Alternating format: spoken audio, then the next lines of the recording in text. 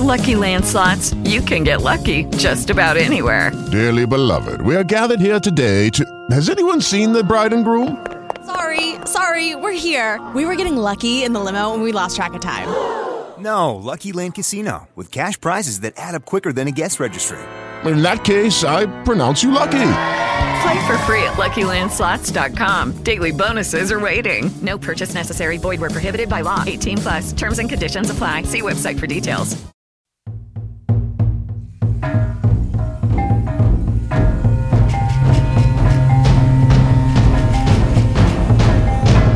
Welcome to the Woven Energy Podcast with me, Joseph Sikora, and Damon Smith, and we are here to talk about shamanism from the ground up. And it's been a while. I'm usually spend a bit of time planning these episodes out, but I haven't had a chance to do that today, so it's going to be a bit off the cuff. But Damon, it's been a while, hasn't it? Yes, indeed. We've both been very, very busy. Yes, crazy busy. We were talking about the 8 trigrams before. We had a few episodes on the 8 trigrams, which we are going to continue with, aren't we, at some point? But today's main theme is Buddhism. Is that correct? Yeah. So we said we would do this.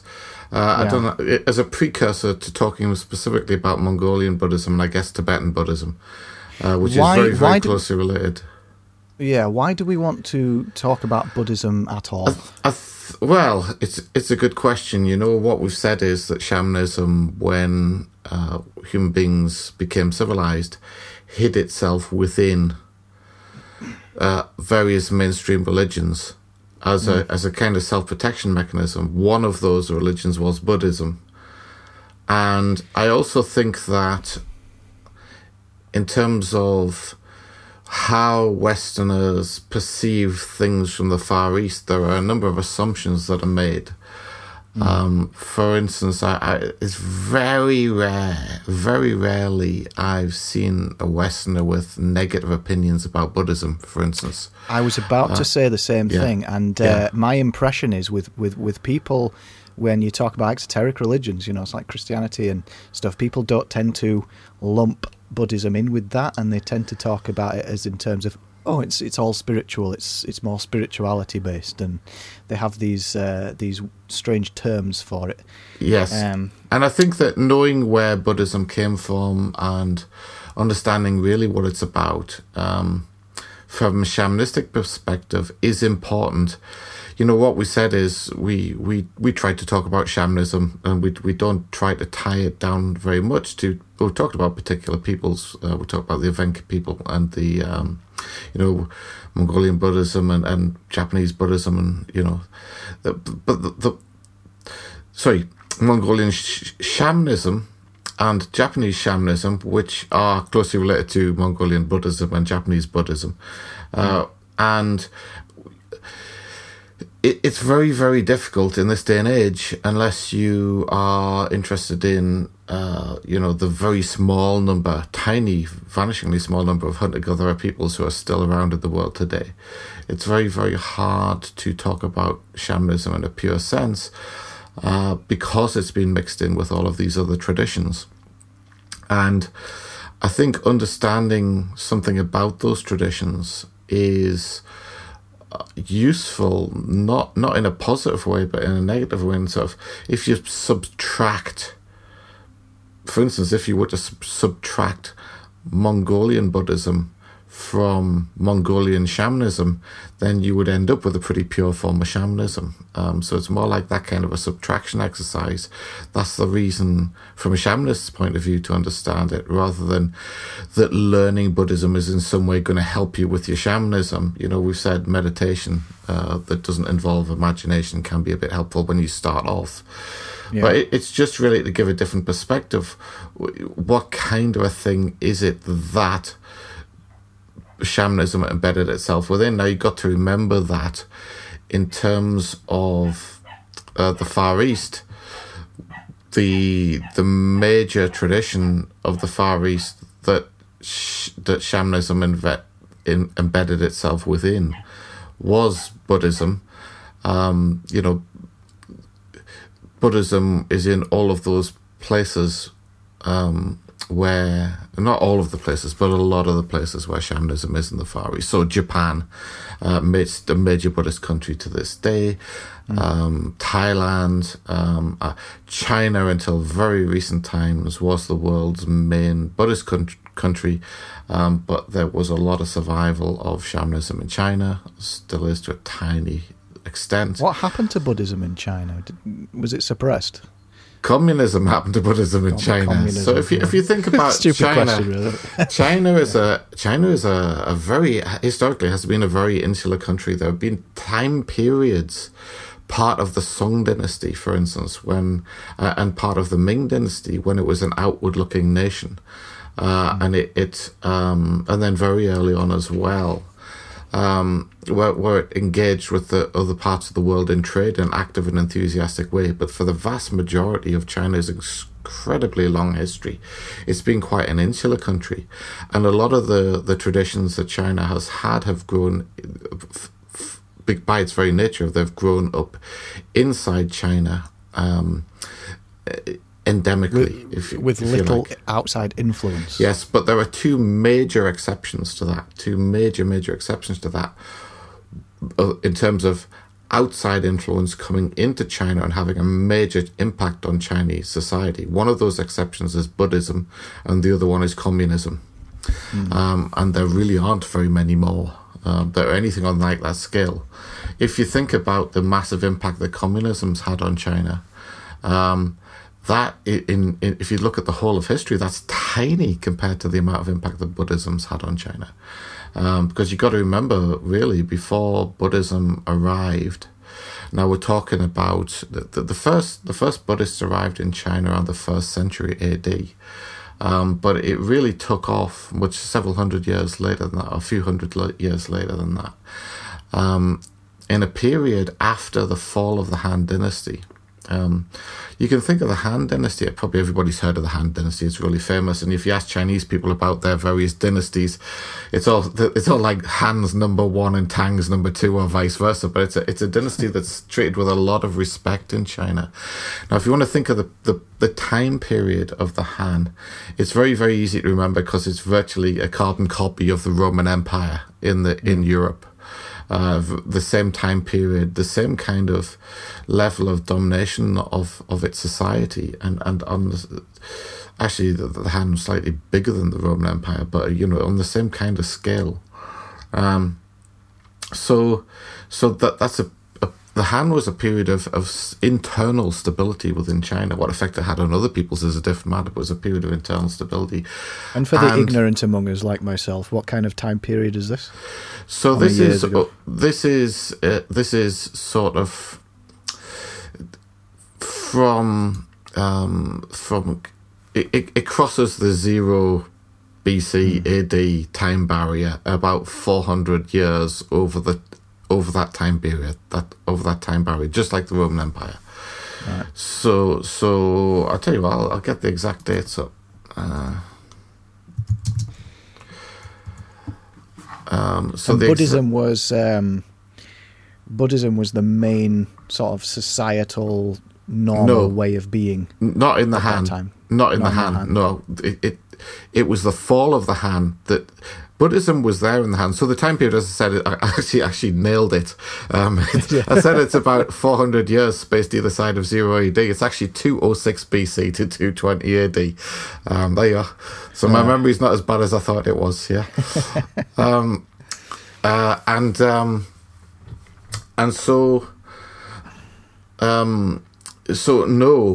Buddhism did appear in China during the Han. The first, I guess you would say, Buddhist monks, or whatever you want to call them, Buddhist emissaries, appeared in China during that time period. But no, it was actually the fall of the Han that made Buddhism popular. I think we talked previously about the fall of the Shang and the Zhou dynasties, and then there was a sort of period of turbulence within China, a kind of warring states period, if you like, before... and the spring and autumn period, which gave rise to a lot of the philosophies We haven't really talked much about China. China. We've done a lot on Japan and bits and pieces on Mongolia. I think we did do it. We talked about Confucianism, for instance, didn't we? So Confucianism appeared originally during that period of turbulence, and so did Taoism, really, in terms of it becoming a factor of Chinese life, if you like.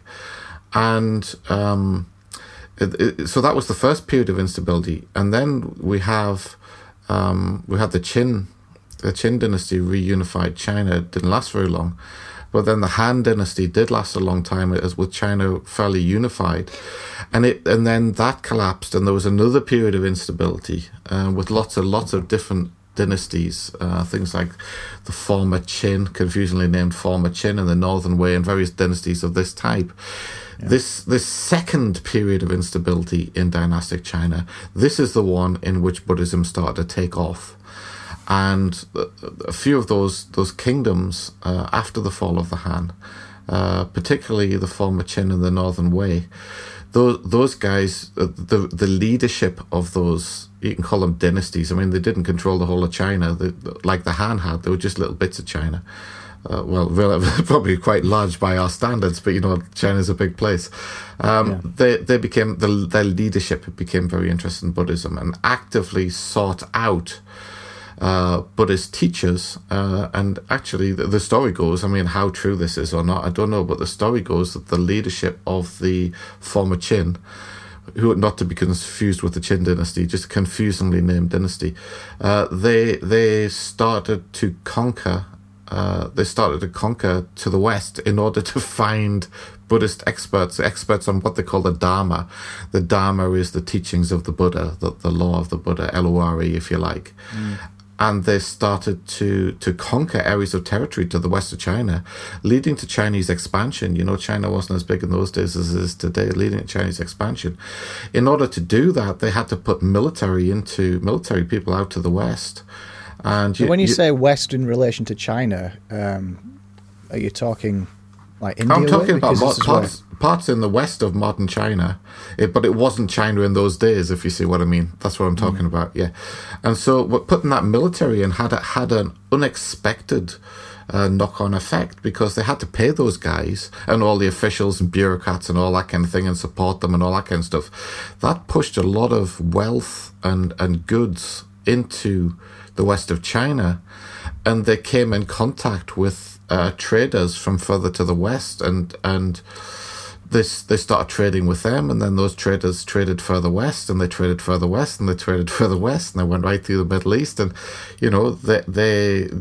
they ended up, the Han were involved in this as well. This as well. They ended up actually connecting their ancient capital Chang'an, which is basically modern day Xi'an, with the Roman Empire, or what was left of the Roman Empire, the remains of the Roman Empire, and I guess it was still Roman Empire in those days, because the Roman Empire survived longer than 220 AD, and they started trading, and so this is the silks and porcelain and all those kind of Chinese artifacts. They started trading them. As far as as a Roman citizen, you're going into your local market and buying expensive silks. I guess you'd have to be a wealthy Roman citizen, buying expensive silks from China. You probably think that at the far end of what became known as the Silk Road, China's also similarly placed to you. They're trying to trade Roman goods.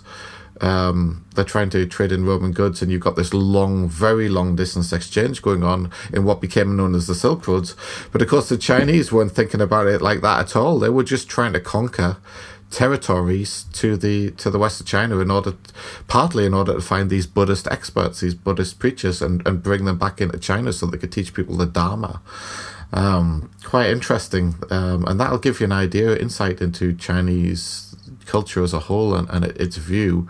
It's quite insular view from the Roman Empire end, long distance trade, which became known as the Silk Road, and I guess from the European end, and from China's end, we're just funding our soldiers to go out and conquer new areas of Chinese territory, in order to bring back expertise. I don't think they needed the wealth so much. They were pretty wealthy, So that's pretty much what happened, and it was during the period immediately following the Han that Buddhism started to take off, because obviously they had these preachers going around.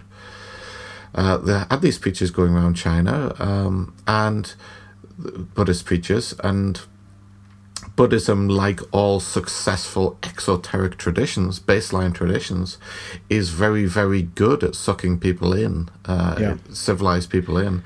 And Buddhism did in China exactly what Christianity did around the same time in Europe. So well, it's interesting you say like all exoteric religions. With Buddhism, because I think people have I was about to say misconception, but a conception, shall we say, that Buddhism is an access point to the more spiritual area of shamanism and spirituality. Yes, that's right. That there's a lot of people feel that there's some kind of link there, and I guess there is, but I would say that link is much more to do with shamanism having post-embedded itself within Buddhism than it has anything to do with the Buddhist tradition itself. The Buddhist tradition itself is very, very baseline tradition. It's based on baseline premises. It's fundamentally based on the philosophical idea that life is about suffering. And that is that's about as far away from shamanism as you can possibly get. So when you say this is at the heart and core of Buddhism, are we talking about Buddhism of this day, this age? Yes, or particular branches of Buddhism? I'm just trying to get a clear idea of what that Buddhism means. Yeah, so Buddhism itself started off a lot earlier than this. It started off in about 400, 500, between 400 and 500 BC. And am I correct in thinking this came from India? This is an offshoot of Hinduism, but it was northern India. It was, again, India's borders were different, and there was lots of small kingdoms. And very fluid, were they? But yes, the long and the short of it is yes. It also would have been in the area of countries like Nepal and places like that, what we would call those sort of countries now, but which would be part of conceptual India in those days. But Buddhism today is seen, obviously, because of its massive history. I mean, it was a fairly substantially longer history, about 400, 500 years longer than Christianity, for instance. It's embedded itself and it's given itself a strong presence, but in terms of its origins, Brahmanism, or what became Brahmanism, it's really, in terms of its philosophy, it's really a branch of that, and it's kind of, there are certain things, the reason I call it baseline tradition, there are certain things within Buddhism that are held to be self-evidently true, and one of the major foundational parts of that comes from the Brahmin tradition, if you want to call it the Indian tradition. Yeah, well, Brahmins were the intellectuals, weren't they? They were the high high thinkers of the day. Became so, but I mean, became so. But the point I'm trying to make is that to those guys, the historical Buddha, the founder of Buddhism, the historical Buddha was deeply steeped in that tradition. And a fundamental part of that tradition is this idea of reincarnation and things like ideas like karma. So what I'm saying is that if Buddhism hadn't become fabulously successful, as it has done, in the same way that Christianity hadn't become fabulously successful, then Buddhism would probably be viewed as a if there weren't many Buddhist followers in the world, or Buddhist practitioners in the world, it would be seen as a small fringy offshoot of Brahmanism, in the same way that Christianity in the same situation would be seen as a small fringy offshoot of Judaism. Very much the same kind of thing. It's just the fact that they were so exoteric that they became and if you want to think of it another way, a force unto themselves. Yeah, that they were particularly exoteric branches of these things, and that's why they became so fabulously successful. We said before that the exoteric religions, they target the leadership of countries. That's how they manage to turn countries en masse. They're not stupid enough to go out and try and convert, a country like China over to Buddhism by talking to millions and millions of lay people. They target the leadership, and that's what they did, and very, very successfully. And as I said, they became the major external tradition that's influenced China. It's an exceptional thing, because China is so insular. For an external tradition to come in and have such a huge impact on a culture is very, very rare and unusual. And so basically, it spreads, doesn't it? It's like, I remember in the very first episode of the Woven Energy podcast, when we were talking about how shamanism, the difference between shamanism and a typical religion would be, shamanism's almost like somebody's taken a pepper pot and sprinkled it over the world. Yeah. Whereas religion, it spreads from a point. It's patches, isn't it? It's a bit like bacteria on a petri dish. But I was about to say bacteria, but I was yeah. So I mean, Buddhism is a great tradition, one of the world's great traditions, and I don't want to belittle the Buddhist achievement, because as a shamanist, it's usually we view these things as hiding places. We view them as a sort of cloth that you put over the top of something when you don't want somebody to see it. So there's this new tent emerging called Buddhism, where all these exotericists are thinking, ooh. Yeah. There's somewhere new we can hide all our knowledge. Yeah, absolutely. But if you're into art, for instance, if art is one of your interests, then the Buddhist art tradition will keep just studying the Buddhist art tradition would keep you happy for several lifetimes, I suspect, because these traditions they gain because they can become powerful, and they get powerful advocates. That's what happened in China. Very high-ranking people started actively pushing Buddhism, because very often they were genuine Buddhist converts, and those are the people who can afford to commission great artworks and this type of thing. And so sorry, go on. Sorry. All I was going to say is that this tradition of Buddhism, although it came from India, I really think of it as something that was built by China. China at one time had more Buddhists than the rest of the world put together, and arguably in terms of the cultural attitudes of the Chinese people still does. They probably, if you did a survey, most of them would say they weren't Buddhists, because they're not religiously Buddhist, but attitudinally there is still a strong influence of Buddhism in China. Yeah. And I can be even more controversial and say I can see major Buddhist influence on Chinese communism, and I guess I could say that the thing that makes Chinese communism different, for instance, from Soviet communism, are two things. One's the imperial tradition, which it absorbed, with things like Mao Zedong, perhaps Deng Xiaoping, actually becoming emperors of China in all but name. And the other one is in terms of it is Buddhism, effectively, in terms of the attitudes. The idea of communism in Russia, in Soviet Russia, was all about the proletariat rising up and overthrowing the powers that be. In Marxist-Leninist theory, it was the workers who were going to do that. They were the ones among the ordinary, the common people, who had achieved a level of sophistication. The workers in the factories and what have you, the industrialized city-based workers.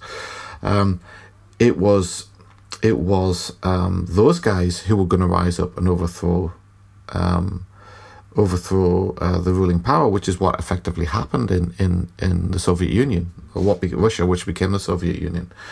And that's pretty much the model for most of the countries that became communist around following the initial Soviet. The initial establishment of Russia as a communist country. But of course, that's not what happened in China. What happened in China was there was that view in China, and it was very among the communists in China. There was that view, but it was pretty unsuccessful. When you say that view, you're talking about Marxist-Leninists? About the factory workers, workers in inverted commas being the ones who overthrow the ruling powers. Of course, the ones who overthrew the ruling powers in Chinese communism were the common people out in the countryside. It was the farmers, effectively, it was the supposedly uneducated, unsophisticated people that were leveraged in establishment of the success of Chinese communism, and that initial division between the sort of Russian style communists and the uniquely Chinese communists. If you look at in terms of the attitude of being evangelical with the people out in the countryside, that is something that the Buddhist tradition had done with its monasteries and what have you for a couple of thousand years in China, and so Mao and that part of the communist movement within China effectively replicated that quite successfully, and so effectively, I think Buddhism still does have a lot of influence on China. And the knock-on effect is because China was such a powerful country for a long period of time, and it effectively ended up being the Zhongguo, as they call it in China, the central kingdom, the central country of the world as they saw it, but as we would see it, the Far East. All these other nations at various times gave them tribute. Korea and Japan during a certain time period, and took a lot of influence from China. So of course, those guys got Buddhism as well, and of course Southeast Asia is still very strongly Buddhist in many ways. So major success. So it is an important thing to know about. I guess coming back to the point about, what is it really about? It's about ultimately about suffering and how to relieve it. As I said, this is why Buddhism took off in this, even though Buddhism arrived during a period of stability, it didn't become popular until a period of instability came along, when everybody was indeed suffering. And Buddhism's got this great message about suffering. Life's about suffering, but something can be done about it, because suffering ultimately arises from desire. So if you quash desire, then you quash suffering. This is effectively the core of Buddhist philosophy. Now we're getting into the territory of warnings for Buddhism, aren't we? Because let's say I'm listening to this podcast, I'm new to shamanism, I'm getting excited, I want to learn shamanism, I've got all these different things shouting at me, and there's this new shiny little object called Buddhism, and I might choose to explore it. This is the stuff that we need to be aware of, right? Yeah, I mean, if you're in that place, I think you're in a minority, though. I would suspect most people in the West know way more about Buddhism than they know about shamanism. That's my experience. But if you're in that place, I would say, that's a good starting point. Okay, the other way around then. Yeah. Let's say I'm a Buddhist and I'm steeped in Buddhist tradition. Yeah, and I'm like, okay, I want to shed all that, and I want to get into the good stuff, the real stuff. Oh, well, if that's true, but if you were a long-term Buddhist and you are steeped in Buddhist tradition, I think you've already turned the podcast off by this point, and you're not listening. I'm trying hard here, David. So in terms of, I understand what you're asking. So in terms of, but really, I'm not trying to criticize Buddhism for the sake of it. It's just so that you can understand the difference between shamanism and Buddhism, and I can explain where that confusion arises. There are various ways. We've talked a lot about Chilisty, right? Episodes 7, 8, and 9. I don't think anybody could criticize us on not covering Chilisty, at least on a baseline level on this podcast. Yeah. So, in terms of Chilisty, there are various models, various analogies that are used in describing Chilisty, and Bhagavad Gita, the empty vessel is a great one. That's the one I like. The cup, the chalice, the Holy Grail, all that kind of stuff. That's the one I like, yeah. But there is another one which revolves around fire. And I think that one of the things that people have noticed is that there's in the West, there's an ancient Greek philosopher called Heraclitus, and he talked about fire a lot. And the analogy that you empty your cup, you can think of the human spirit on various levels. So, for instance, the Chinese use various different words to talk about the human spirit. They use Xin, which is like a deeper level of spirit, and then they use Yi, which is more like the intention, what the spirit gives rise to. And I think we've said that distinction, the intention, in exotericism, when we become a very baseline, we start to take active control of that ourselves, and it's not really arising from our internal spirit as it would in shamanism, but it's arising from our deeper spirit. It's arising from our logic, from our strategy, from our culture, from our learned behavior, from what we've described as the miasma on these podcasts. And the fire analogy, rather than the chalice analogy, where you quash this internal fire, if that internal fire is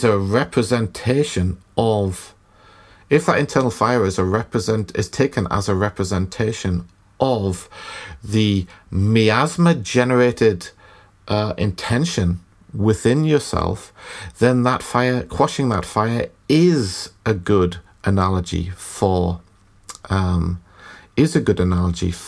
chillicity.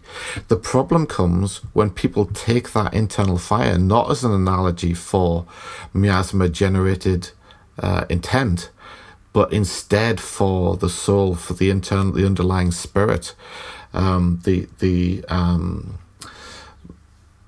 thing that ultimately gives rise to the active qualities within life, and to the ability of a shaman to integrate with nature in a very, very intimate and extensive way. And so this analogy of the fire, I think, gives rise to a lot of this confusion, because when you quash the miasma generated intent, the miasma generated strategy, when you quash that allows you to extend outwards into the world, and for the world to enter into you, like filling up a cup. But if you try to quash the underlying desire, if you want to think in scientific terms, if you try and actively quash your limbic system, that is cutting yourself off from nature. And so, do you follow what I mean? So it depends what you're using that fire for. But this analogy of fire is used a lot in Buddhism, because it's the going up into the mountain on your own for 20 years and sitting and facing the wall and meditating and doing absolutely nothing for 20 effing years. It's that, isn't it? Possibly. That's probably quite an extreme example, mate. But yeah, some people do that. But my point is, what are you doing in that meditation? Are you trying to quash desire? Because Buddhism's has two underlying premises. One that arguably came from the Buddha, which is that the life's about suffering, and the desire is the root of suffering. And if you manage to quash desire, or some people call it attachment, if you manage to quash that, then you can break out of the cycle of samsara. The point with that quashing is it's all based on that old Brahman intuition, which is about rebirth. It's held to be self-evidently true that you're going to be reborn as something else. And this is where karma comes into Buddhism. You're going to be reborn if you're not good, if you're not good in a sense of, what a Buddhist community would view as being well behaved. You could come back as a gnat or a cockroach or something like that, because the ultimate goal of Buddhism is to achieve nirvana. And nirvana is about breaking out of that cycle of rebirth. What the Buddha was concerned with, the historical Buddha was concerned with, was, we keep getting reborn, How are we going to put a stop to this? And he felt that if if people become first. That old problem. Oh dear. Yeah, exactly. Keep getting reborn. Yeah. It'd be nice. Let's come up with a solution to this strange problem. Yes, that's right. Yeah. And so, how do you do that? There are many ways to be a Buddhist. I mean, one way to be a Buddhist is to try and, there's positive and negative karma. It's just to try and collect lots and lots of positive karma, so you come back as something nice. Yeah. Mm-hmm. And to avoid negative karma, so you don't come back as a cockroach. Basically, that's one way to be a Buddhist. That you could think of that as a lay Buddhist, but another way to become a Buddhist is part of that old Indian ascetic tradition, where you literally try to cut off all of your attachment from the world, and quash the internal fire, because that internal fire is what drives. They believe that internal fire is what drives that ongoing cycle of rebirth. And you therefore reach a state of nirvana where you are cut off from all of that, and therefore you don't get reborn. And I mean, obviously, another thing we should say about Buddhism is that, like all exoteric traditions, you'll be hard-pressed to find two Buddhists who exactly agree on what Buddhism is. So, there may be some people, some open-minded Buddhists still listening to the podcast thinking, that's not exactly right. My point is, I'm giving I've spent decades working with people who are Japanese Buddhists, decades and decades, and are heavily involved in that tradition. What I'm really giving an impression of is what the average person, the world over, who's involved in Buddhism believes. And just like the average person the world over, what they believe about Christianity is not the same as a sophisticated theologist would believe about Christianity. This is the same in Buddhism as well. Yeah. So I'm trying to give an average position. Yeah. So in terms of those two different paths to being a Buddhist, actually, in terms of the vast majority of people in the world, they've been most lay Buddhists would be concerned more with the karma kind of thing than breaking out there, because you also get in Buddhism, you get this "we're not worthy" kind of thing. Zen, for instance, a lot of involvement with Zen, which is a Chinese school of Buddhism. Called Chan, but it became popular in Japan. I always associate Zen with mindfulness and just meditation in general. Yeah, I could have that wrong. Because you're a Westerner, mate. I mean, Zen is a tradition that stresses meditation, various other techniques that you could say have some sort of shamanic origin. So you could say that the Chan Zen tradition has some shamanism embedded in it. That's obviously that's a retrofit as far as I'm concerned. It wasn't there originally. Shamanists have hidden their stuff within Zen, but in terms of the point I was making in terms of the social dimension of that, Western adherents of Zen, most of the Westerners who I've met who are into Zen, they're very, very much into this meditation stuff and all that kind of stuff.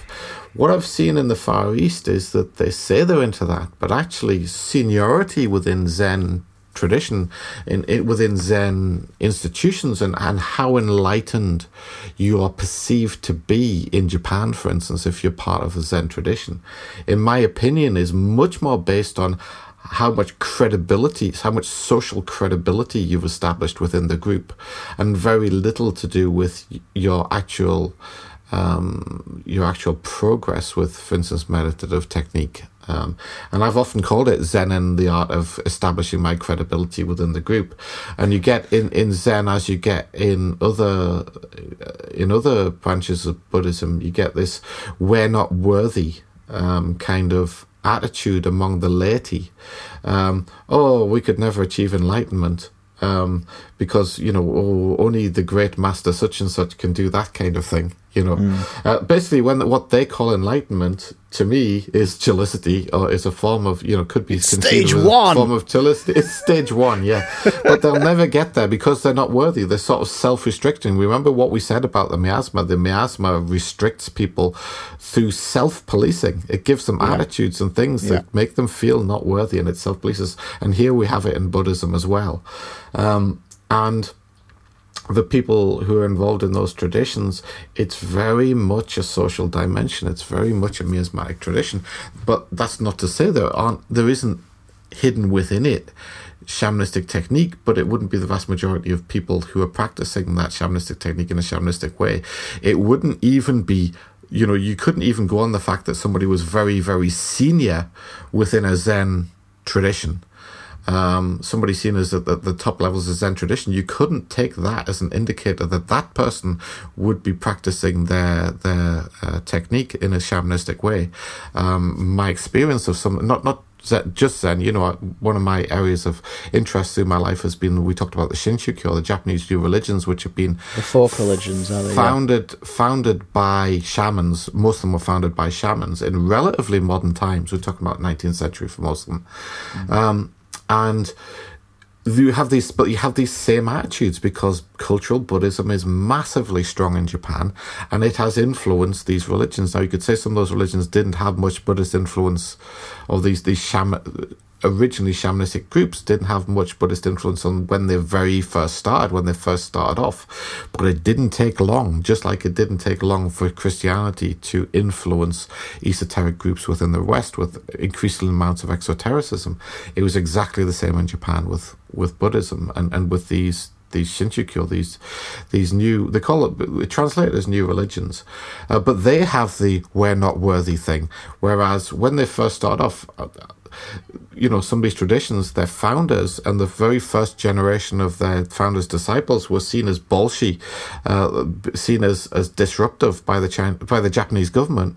They caused all sorts of mayhem. But if you look at just less than 100 years later, for a lot of them, if you look at their followers now, just the opposite. They are pillars of the Japanese community. They wouldn't be causing any trouble at all.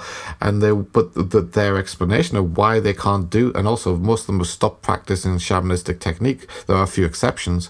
Those people who are those exceptions get frowned upon within those groups. Their explanation for why they're not practicing the shamanistic technique that the founder of their own group practiced and their disciples practiced is, we're not worthy, we're not great like those people were, we couldn't possibly do that ourselves. And a lot of these groups have actually have banned these techniques. As I said, that these groups were founded by shamans. I can't even, but they've actually I can't even contemplate technique. Why that it just makes no sense. Yeah, it's crackers. Well, it does from a social engineering point of view. It makes perfect sense because these things are about control, aren't they? They're about maintaining in this case. It becomes like that, doesn't it? It becomes like that over time. I think you said once that in a certain folk religion that you know a lot about, it happened very, very quickly. This exotericism very quickly. Yeah, within 20 decades, 20 years of the death of the founder. Yeah, easily within 20 years. Yeah, quite. It's interesting how hierarchy creeps in, though. It's like, but it goes back to this concept that we've talked about shamanism on this podcast, and we've got to 28 episodes, and we've barely scratched the surface. Shamanism is one of those things that is so experientially based. You can't write it down in a book. Yeah. There's no way for somebody else to say, yes, you're doing it right, no, you're doing it wrong. You can have a discussion about it and you can infer from that some conclusions, but you can't directly get it. So when you come to these folk religions and it turns exoteric, is that just something that's natural because of this inability to get direct answers? And we're all about answers, aren't we? We want yes and no's. We want to put things in boxes. That's right. Yeah, that's right. Maybe we can record an end to this another time, but I've been invaded, so... Okay, so we're back. We had a little bit of an interruption yesterday, but we are back, and we're going to try and finish this episode off. So, Damon, we were talking about the exoteric nature of the folk religions and how quickly they turned exoteric, and I was asking you why that was the case and whether that was to do with the fact that learning shamanism is so experientially based. There's no rule book to say yes or no, you're getting it right, you're getting it wrong. I was just hoping to get your opinion on that. Yeah, absolutely. there's a number of reasons. I guess first in terms of the size of the community, esotericism and shamanism are very, very difficult to teach or to convey to large numbers of people. The traditional shaman with the shaman's apprentice is kind of one-to-one, right? And when you're talking about the success of religions like Christianity and Buddhism and Islam and I guess you would say those religions that have become mass society religions in the world, they need to convey their teachings. Those religions need to convey their teachings not to one person but to millions of people, and so you have to baseline that. You have to give, rather than helping people along a path. A teacher of shamanism, as we've said before, is not a teacher. A teacher of shamanism is more of a guide. It's really interesting. Sorry to interrupt, but it's like when you were teaching this to me and other people in our group, it was one of the most frustrating things, because I'd always come to you with a question. And I'd always be like, Damon, I need an answer to this question. And you'd be like, well, Joseph, and you'd sort of stroke your beard, and it'd be a really kind of strange answer, and I'd have to go away and think about it for a long time. Because it was never the answer I was expecting, and it was never a yes or a no. It was never a categorical thing, which I always found really interesting and frustrating at the same time. Yeah, the answer has to come from you, right? The answer doesn't come from your guide. If I was to create an exoteric religion, I could give you a bunch of things to believe, couldn't I? Yeah. I think I could. For instance, if I created an exoteric religion and I said that the universe was created out of a large rainbow. And the colours of the rainbow coalesced into the planets of the solar system, and that the most important colour in that process was blue, and that in order to achieve enlightenment, Joe, you should start wearing the colour blue and believing in the god of the blue sky. Then you can ask me that kind of question. What kind of colour should I wear? And I'll say, okay, wear blue, because it represents the god of the blue sky, who was the most important of the. But then I take that and I go, right, I know where I sit now. Yes. I will wear blue. You could extend. Job done. You could extend the idea, because the people in the neighbouring state, they believe that the most important colour was orange, and I guess we could go to war. Conflict. We could go to war with them over that. Yeah. And it's this type of thing, So in terms of the number of people, giving people a list of things to believe is a lot easier than giving people a bunch of activities that will enable them to gain knowledge and gain answers and gain understanding themselves from nature. And you know what I mean by understanding, not just understanding in the mind, but understanding in the body and the spirit and the mind, all acting as one entity. So that's at one level. There's another level in which is related, which is when populations become large, people think that or believe that or seem to have the general idea that somebody needs to be in charge and somebody needs to sort out, to manage the population. And there are two ways of doing that. One is to... Well, you cut people off from nature, can't you? You can, yes. You can put yourself in. You can put yourself as the authority to access God, rather than God in a metaphorical sense. That's kind of the clever way, but there's an even simpler way, which is, that the first emperor, we talked about the Qin dynasty, the one that reunified China after the Warring States period, Spring and Autumn period. Those two periods are really the same thing, just a big period of turmoil in early China. We said a lot of the stuff that took off during that period, Confucianism, Taoism, this type of stuff. It was a really influential period for the initial kickoff of those movements, if you want to call them movements. And then we had the Han dynasty, where it was reunified by the Qin dynasty, and then the Han dynasty came along 400 years, contiguous with the Roman Empire. And then there was another disruptive period after that, during which Buddhism really took off. And so So these periods of turmoil are where these things really get their impetus. But if you put yourself in the position of a ruler, you can do, there's a number of approaches you can take, but if you look at what Qin Shi Huangdi did in his approach, his approach was very much force. It was like, I'm the ruler of you guys, and in order to be reasonable, I'm going to spell out in detail what I expect of you as my subjects. Actually, my slaves, effectively, if we're talking about guys like that, a lot of this, the subjects of the Emperor of China over many generations, when they're referring to even very high-ranking people, you're talking about even the highest-ranking people in China, when they're talking to the emperor, they would refer to themselves as your slave. They would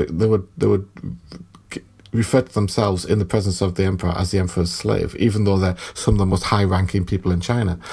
Qin Shi Huangdi, the first emperor of a unified China, if you like, he believed in this idea of a kind of spelling out in detail what he expects of his subjects, and if they do that, then fine. But if they don't do that, then the punishment was incredibly harsh.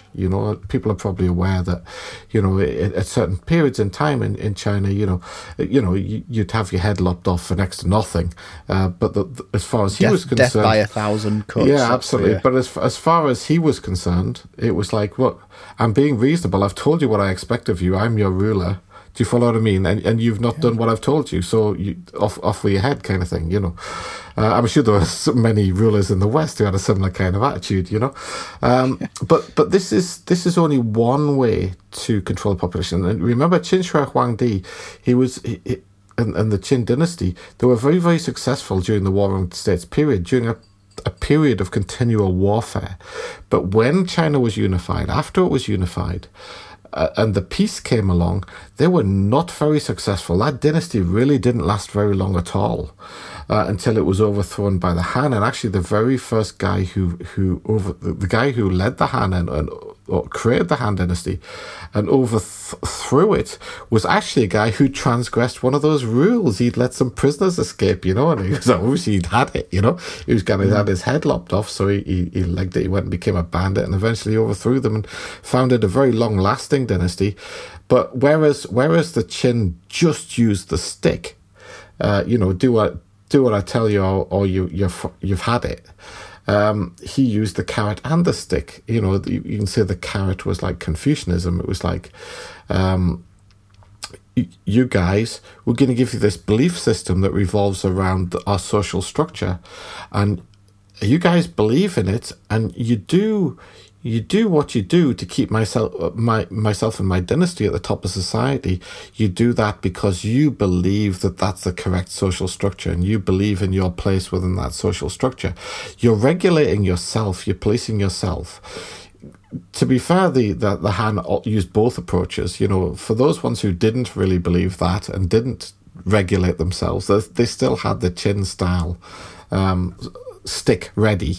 But they did, when they came to power, the Han did lessen a lot of the punishments. They did tone them down. I mean, they were still bad by modern standards, but by the standards of the day, the Han were thoroughly reasonable compared to what the Qin had been.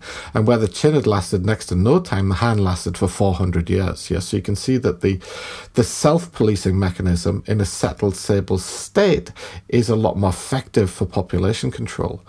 And again, this happened. You had this period of instability when Buddhism took off, and Buddhism then became a great mechanism, like Confucianism, became a great mechanism for population control, self-control of the population. And then later we got the Tang dynasty, which is another great period of stability within China. Stabilized not just by Confucianism, but also by Buddhism as well. And the stability of that huge population and that huge country has been maintained by these things, effectively Confucianism and Buddhism over that time, arguably religious Taoism as well.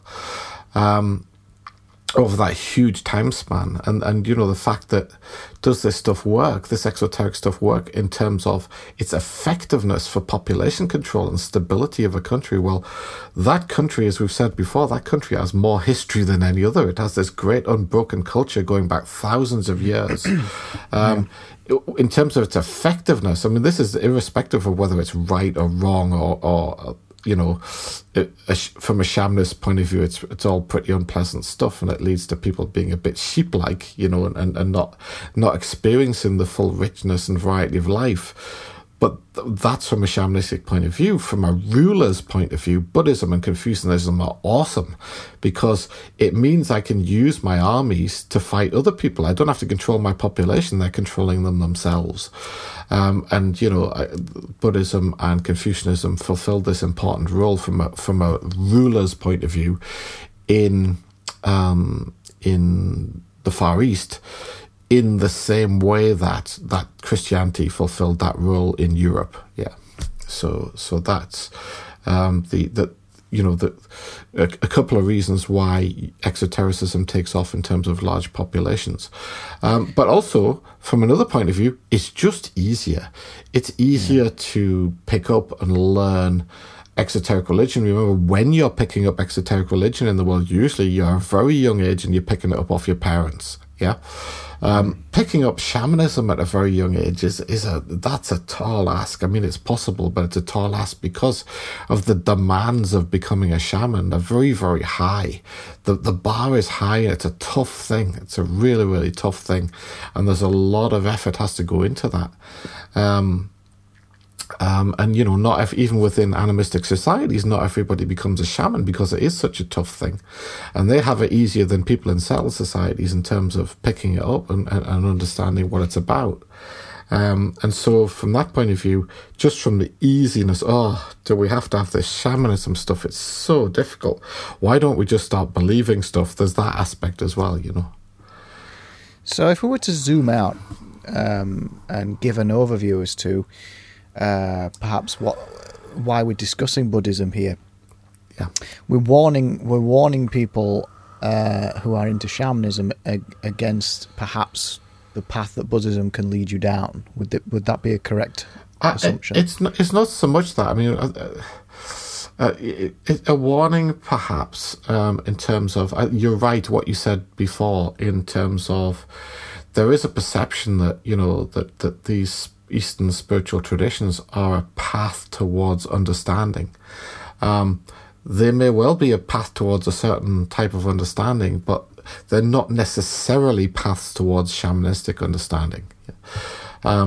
So what I'm saying is when we come on to discuss other aspects of shamanism in terms of how shamanism has embedded itself within these traditions, it's more like understanding what these traditions themselves are based on so that you can subtract that from the traditions that are handed down within Mongolia, within China, within Tibet, within Japan. I guess we say a list of countries, Korea, Thailand, Cambodia, Vietnam, Burma, Even just from a little bit of experience and understanding from shamanism, I could see what various how shall I say, exoteric religion, the teachings from those religions were trying to say or trying to convey. Quite easily, actually. It's not actually that hard. Certain religions you have to dig a little bit deeper, but others, it's just there staring in your face. It's just, it's just obviously... And you know that, over time, one of the things we mentioned there is that some of the, the Shinshu-kyo, these what people call religions, I mean, they weren't really religions when they were founded, but they rapidly became that. And there were a lot of them starting in sort of 19th century Japan. There were a lot of them. Again, there was a lot of turmoil at the end of Tokugawa period in Japan when Japan had been ruled by shoguns, military generalissimos or dictators for hundreds and hundreds of years, and then all of a sudden that was gone and replaced those sort of power vacuum. There was a lot of turmoil at the end of that period, and again this turmoil period when there's these shamanistic groups started arising in Japan, and there's lots of them. You think Konko-kyo, Tenri-kyo that we've mentioned before, that there's a lot of these kind of organizations grew up during that time period. they rapidly became exotericized. But got to remember, they were growing up inside a country that had a long tradition of Buddhism, and not just any other kind of Buddhism. Japan was at the extreme exoteric end. So the distinctions are made in Buddhism in terms of different types of Buddhism. And, to me, these kind of distinctions are not really very important, but you can say that different types of Buddhism lie at different positions on a sort of shades of grey towards unbelievable levels of exotericism at one end and a sort of esoteric leaning at the other end. So the sort of more esoteric leaning branches. So if somebody wanted to explore one of the more esoteric leaning branches, could you direct them where to look? Yeah, Mongolia. We've already mentioned it before. Mongolia, Tibet, yeah. But the point I was trying to make in terms of these distinctions that people make about different types of Buddhism is, with those shamanistic groups growing up in Japan, the particular flavor of Buddhism that was popular in Japan at that time and had been for a long time is one called Mahayana Buddhism. And that type of Buddhism was way out there on the extreme exoteric end of Buddhism, to the point where the original ideas that life's about suffering, something can be done about it, and there's an eightfold path towards enlightenment, this type of thing that the historical Buddha kind of came up with or formulated out of the Brahmin tradition. That kind of thing had extra layers of stuff heaped on top of it, exoteric stuff. I mean, for instance, the ideal of the Bodhisattva. So, there's this concept that somebody can achieve nirvana, enlightenment, and break out of the eternal cycle of samsara, the ongoing cycle of rebirth, by quashing all that desire and attachment that's inside them. They heaped another layer on top of that, so now there are these guys called bodhisattvas who can achieve enlightenment, but then they choose not to break out of samsara in order to have compassion and to help other people move towards enlightenment. It's what I call it's like salvation by proxy, and then you go even further. Certain Buddhist groups in Japan who ended up in a place where the Buddhism has sutras, which are the Buddhist law, and people read these sutras, and they would explain the Dharma, the law, and the historical Buddha, and over time more and more sutras were accumulated, and a lot of these ideas, these increasing amounts of exotericism, were embedded into more and more sutras.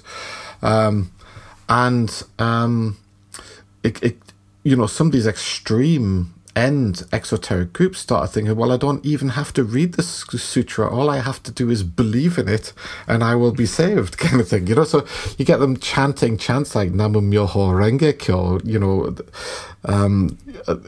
for instance, a chant in English, it would be something like, I worship the wonderful law of the Lotus Sutra, yeah? And you just chant that over and over again, and you gain good karma, you gain...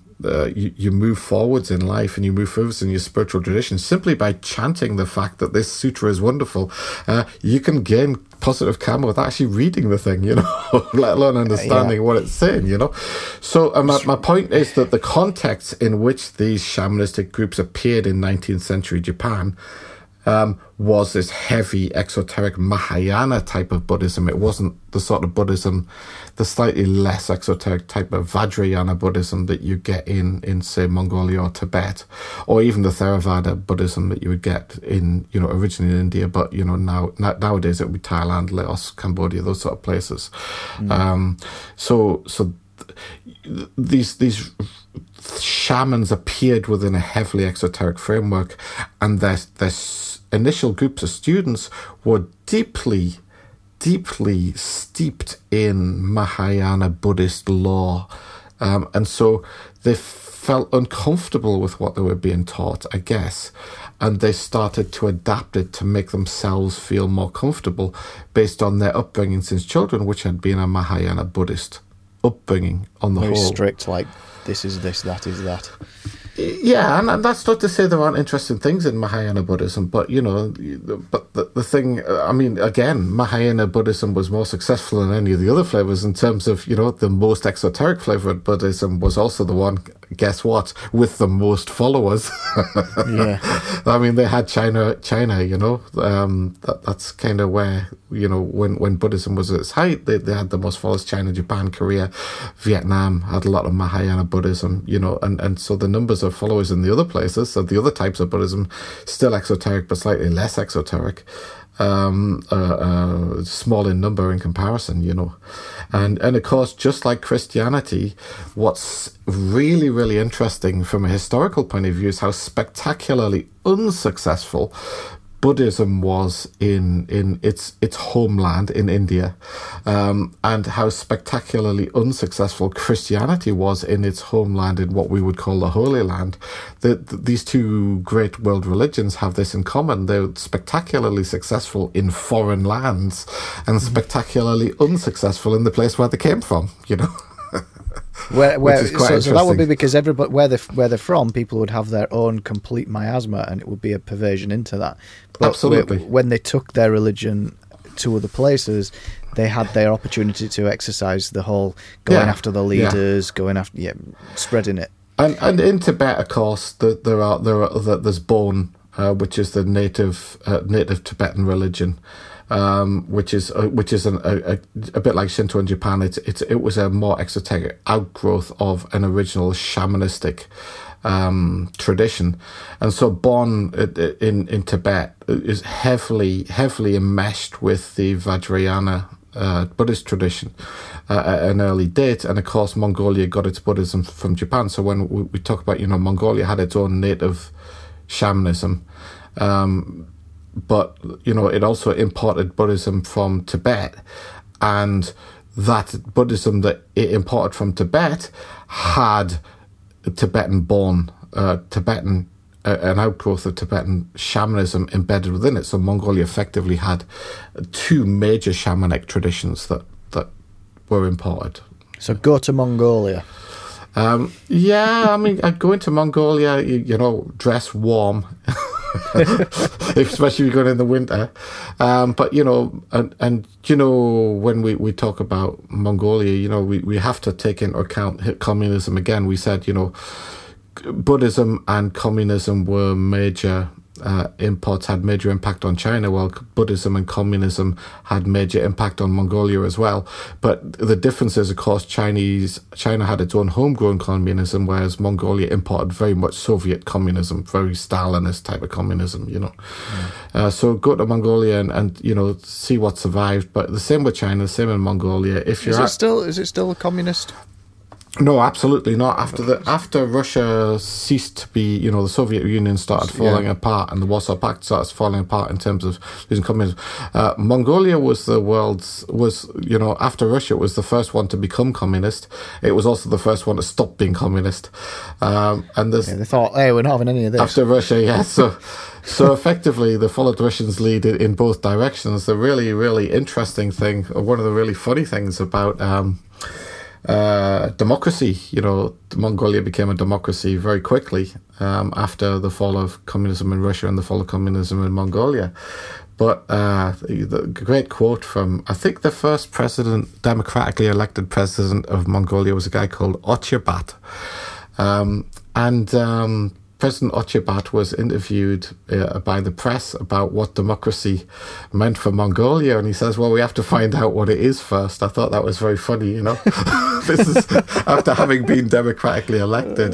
One of his first statements was, let's best find out what democracy is before we start making pronouncements about it. I thought that was so honest. And, one of the things I've always liked about Mongols, they are so honest, those people, lovely, lovely people. But, when I'm talking about Mongolia, when I talk about Mongolia, I'm talking about what people would call Outer Mongolia. That's the independent country of Mongolia.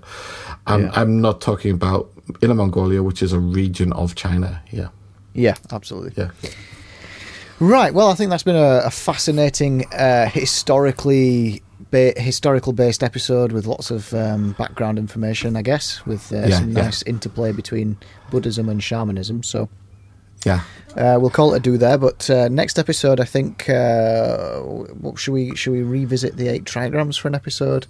Yeah, why not? I mean, we want to get into the 64 hexagrams at some point, so we could start moving in that direction. It's going to take us years at this rate, isn't it? We need to try and get this back up and running. Well, yeah, I think we need. I mean, it's going to take us years at any rate, even if we're doing one a week. But I think we can. Use this new episode. I have been receiving a lot of emails. People going like, "Where are the episodes? What are you doing?" Well, that's great. Joe. It's great that people want to hear what we've got to say. I'm really grateful, to be honest. Really grateful to those people. It's shocking to me as well. It is quite surprising, but it is very humbling. So we will be continuing these episodes, and we will do them. One promise that we can say is we'll do them when we can, and we'll hopefully get back to one a week at some point. Go to wovenenergy.com for your get started episode. You can pop your email address and get on the email list. And I think, I was saying in the emails, I have received quite a few emails of people asking questions as well. So maybe we can just do one question at the beginning of an episode and sort of see if we can plough through them. Or we could do another one of those mini ones and answer a few questions, you know? Yeah, we could do that. Yeah. Awesome, mate. Right then, thanks a lot, guys, and we'll see you in the next episode. Thanks a lot. Bye.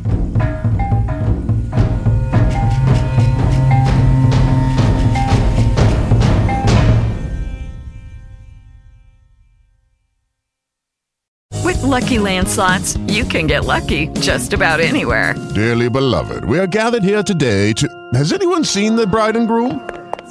Sorry, we're here. We were getting lucky in the limo and we lost track of time. No, Lucky Land Casino, with cash prizes that add up quicker than a guest registry. In that case, I pronounce you lucky. Play for free at LuckyLandSlots.com. Daily bonuses are waiting. No purchase necessary. Void where prohibited by law. 18+. Terms and conditions apply. See website for details.